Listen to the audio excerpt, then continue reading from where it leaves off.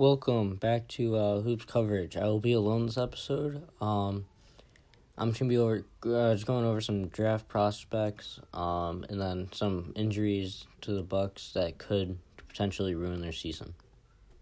So, if you are following the Hoops Coverage Instagram at hoops.coverage, then you know that recently I have been doing some draft analysis on some players. Kind of been analyzing their play and I've been doing what I think the best scenario would be for them. So far, I've only done Ja Morant and RJ Barrett. So I'm just going to briefly go over those two before I get to some of the other prospects. Starting off with Ja Morant, he is a 6'3" explosive guard from Murray State. He like I said, very explosive, a ton of athleticism. He can play make. He's a good ball handler, and he's pretty good at shooting free throws. Some problems with him is, he's got a nice height at 6'3". He's 170, which is a little skinny, and it's kind of a narrow frame. You might want to add some more muscle before the draft. And he's a little streaky when it comes to shooting, but overall they have him ranked to go second in the mock draft. So I think that's very realistic for him. And I think him going to a team like Phoenix would benefit both sides. Phoenix having backcourt of Book and Ja, and then they can have the 3 of TJ Warren, and then 4 Josh Jackson and 5 DeAndre Ayton. I think could work very well.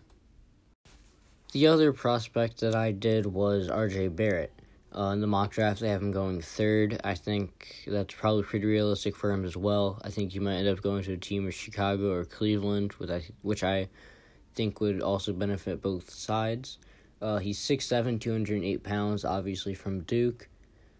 He's got nice size, frame. He's very athletic, very versatile, and he has a good mindset. He kind of has that Mamba mentality, which could be a problem as well. He takes he takes too many mid-range shots.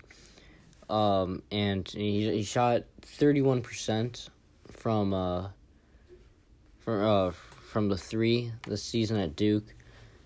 So I think he tries to shoot a little too much, and he doesn't focus as much on passing, which I think is probably his worst flaw. Is his playmaking isn't the smartest, and he doesn't know when to pass, and he tries to do too much.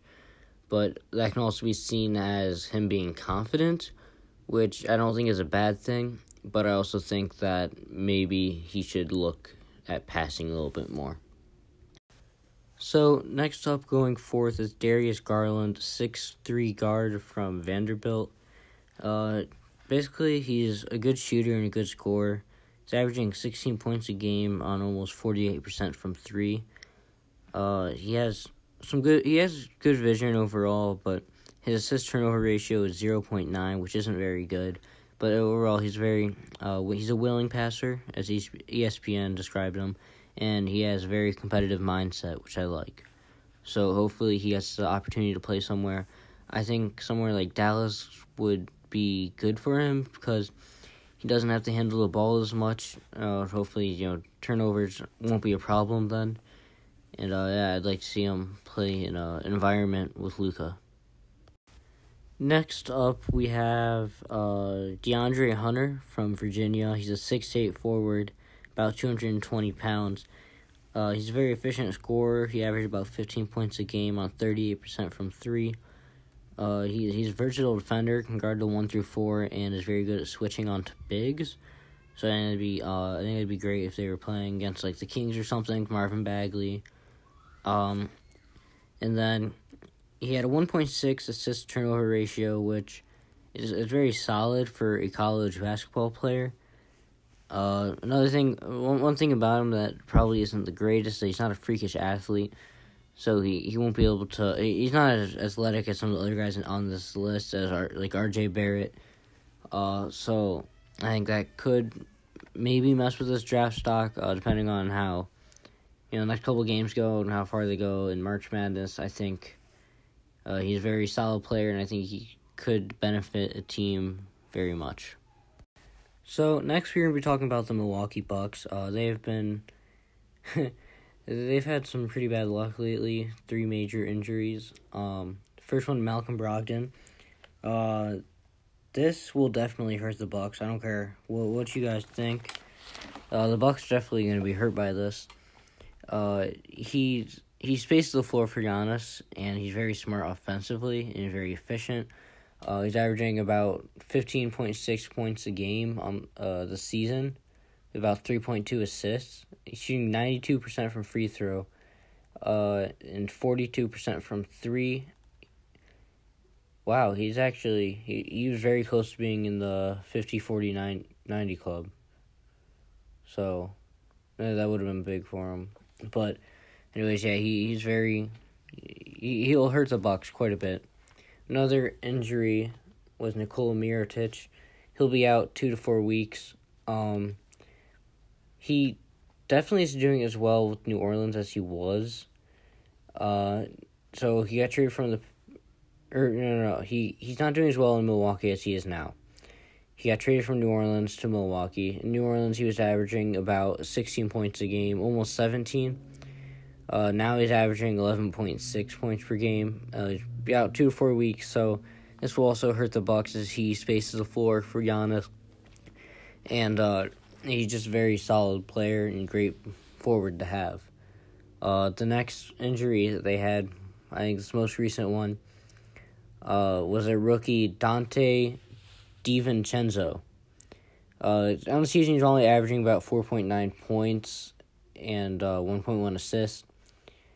He is only shooting 26% from 3 as well. I don't think this will hurt them as much, although he was playing about 15 minutes a game. But he only played 27 games, so I don't think this will hurt them as much, but he's out for the entire year. So, really quick, I wasn't planning on doing this initially, but I want to talk about the conference standings. First, we're talking about the East. The Celtics just clinched the playoffs last night or the night before. They're sitting in the 5th seed, 1 game behind the Indiana Pacers, who are 2.5 games behind the Philadelphia 76ers. The Nets are in 6th, and it's looking like they are going to make the playoffs. At 9th, just looking into the playoffs, is Miami, and behind them, Charlotte. Detroit and Orlando are in the 7th and 8th, both almost tied for the same record. Orlando just has 1 more loss than them, as they have played 1 more game. If Miami wins tonight against the Mavericks, then they will be tied for the 8th seed. I do not know who holds the tiebreaker between Orlando and Miami. I'd imagine Miami. But... so those are the only teams that have clinched the playoffs so far: Milwaukee, Toronto, Philly, Indiana, and Boston. Hopefully Miami can make a push for the 7th seed so they don't have to play Milwaukee in the first round. So now the West standings. So the teams that have clinched the playoffs is Golden State, Denver, Portland, Houston, and the Clippers. So the Thunder have recently dropped to the 7th seed. So they're looking at playing Denver in the second round right now. Hopefully they can, push up to the 6th seed at least, so they can avoid Denver and Golden State for a while. If they do if they get to the 6th seed, they'll most likely be playing Portland in the first round. Which Portland, they just had a devastating injury to Yusuf Nurkic. I believe CJ McCollum will be out 5 games, but that's nothing major. So, hopefully OKC can push for that 6th seed. And, just hopefully they can make it far in the playoffs. At the 8th seed, we have San Antonio, and it's looking like they're going to stay there. And then the 9th seed, just looking in, is Sacramento, but they are about 5.5 games behind them. So I don't know if they'll make it or not. At 10th seed, Minnesota, I believe they are disqualified from the playoffs. So they have no chance of getting in. So Sacramento basically has to clutch up, win the rest of their games, and hope San Antonio loses the rest of theirs. Houston are at the 4th seed right now, which I think they can easily move up to the 3rd now that Yusuf Nurkic is out. Enes Kanter's going to have to step it up big in the playoffs and just for the rest of the season, defensively and offensively, to make up for Jusuf Nurkic missing. Thank you guys so much for listening to this episode of the podcast. If you haven't already, follow us on Instagram at hoops.coverage. We're trying to post daily. I've been pretty good. I've posted about 6-7 posts in the last 3 days. So, I'm getting back into the habit of posting. I just got a new phone, so posts should be made a lot quicker now. Hopefully you had a great day and you had a good time listening to this podcast. If you want to, go ahead and DM us anything on our Instagram at hoops.coverage, hot takes or anything, any questions about the podcast, go ahead. Joey and I are working out a schedule. We're going to be recording every Tuesday night, and I'll be uploaded that night or the Wednesday morning after. But they should be once a week. Every once in a while, I think I'll do these little update podcasts for like 2 or 3 days later. I'll upload another episode where it'll just be me alone going over some of the headlines in the past couple days if they are big enough. Or if not, they'll just have to wait till the next week. Anyways, thanks for listening, and hope you're having a great day.